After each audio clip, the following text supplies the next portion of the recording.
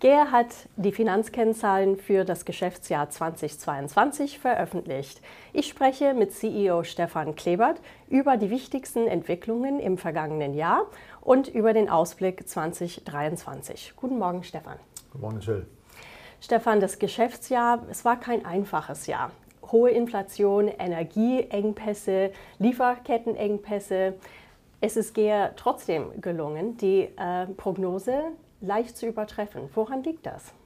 Also ich denke, zum einen hat man wieder mal gesehen, die GEA ist in einem sehr stabilen Geschäftsmodell. Unsere Kunden haben eine sehr stabile Auftragssituation, Nahrungsmittel, Getränke, Pharmazie.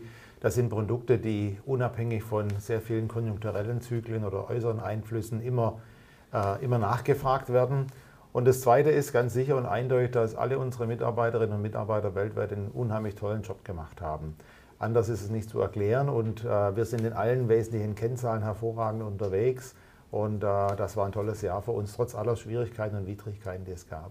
Stefan, was sind deine Erwartungen an das Jahr 2023 bei GEA? Ich denke und hoffe, dass wir ein gutes Jahr 2023 sehen werden, mit weiterer Steigerung der wesentlichen Kennzahlen. Wir starten mit einem sehr guten Order Backlog, der 15% höher liegt als im letzten Jahr.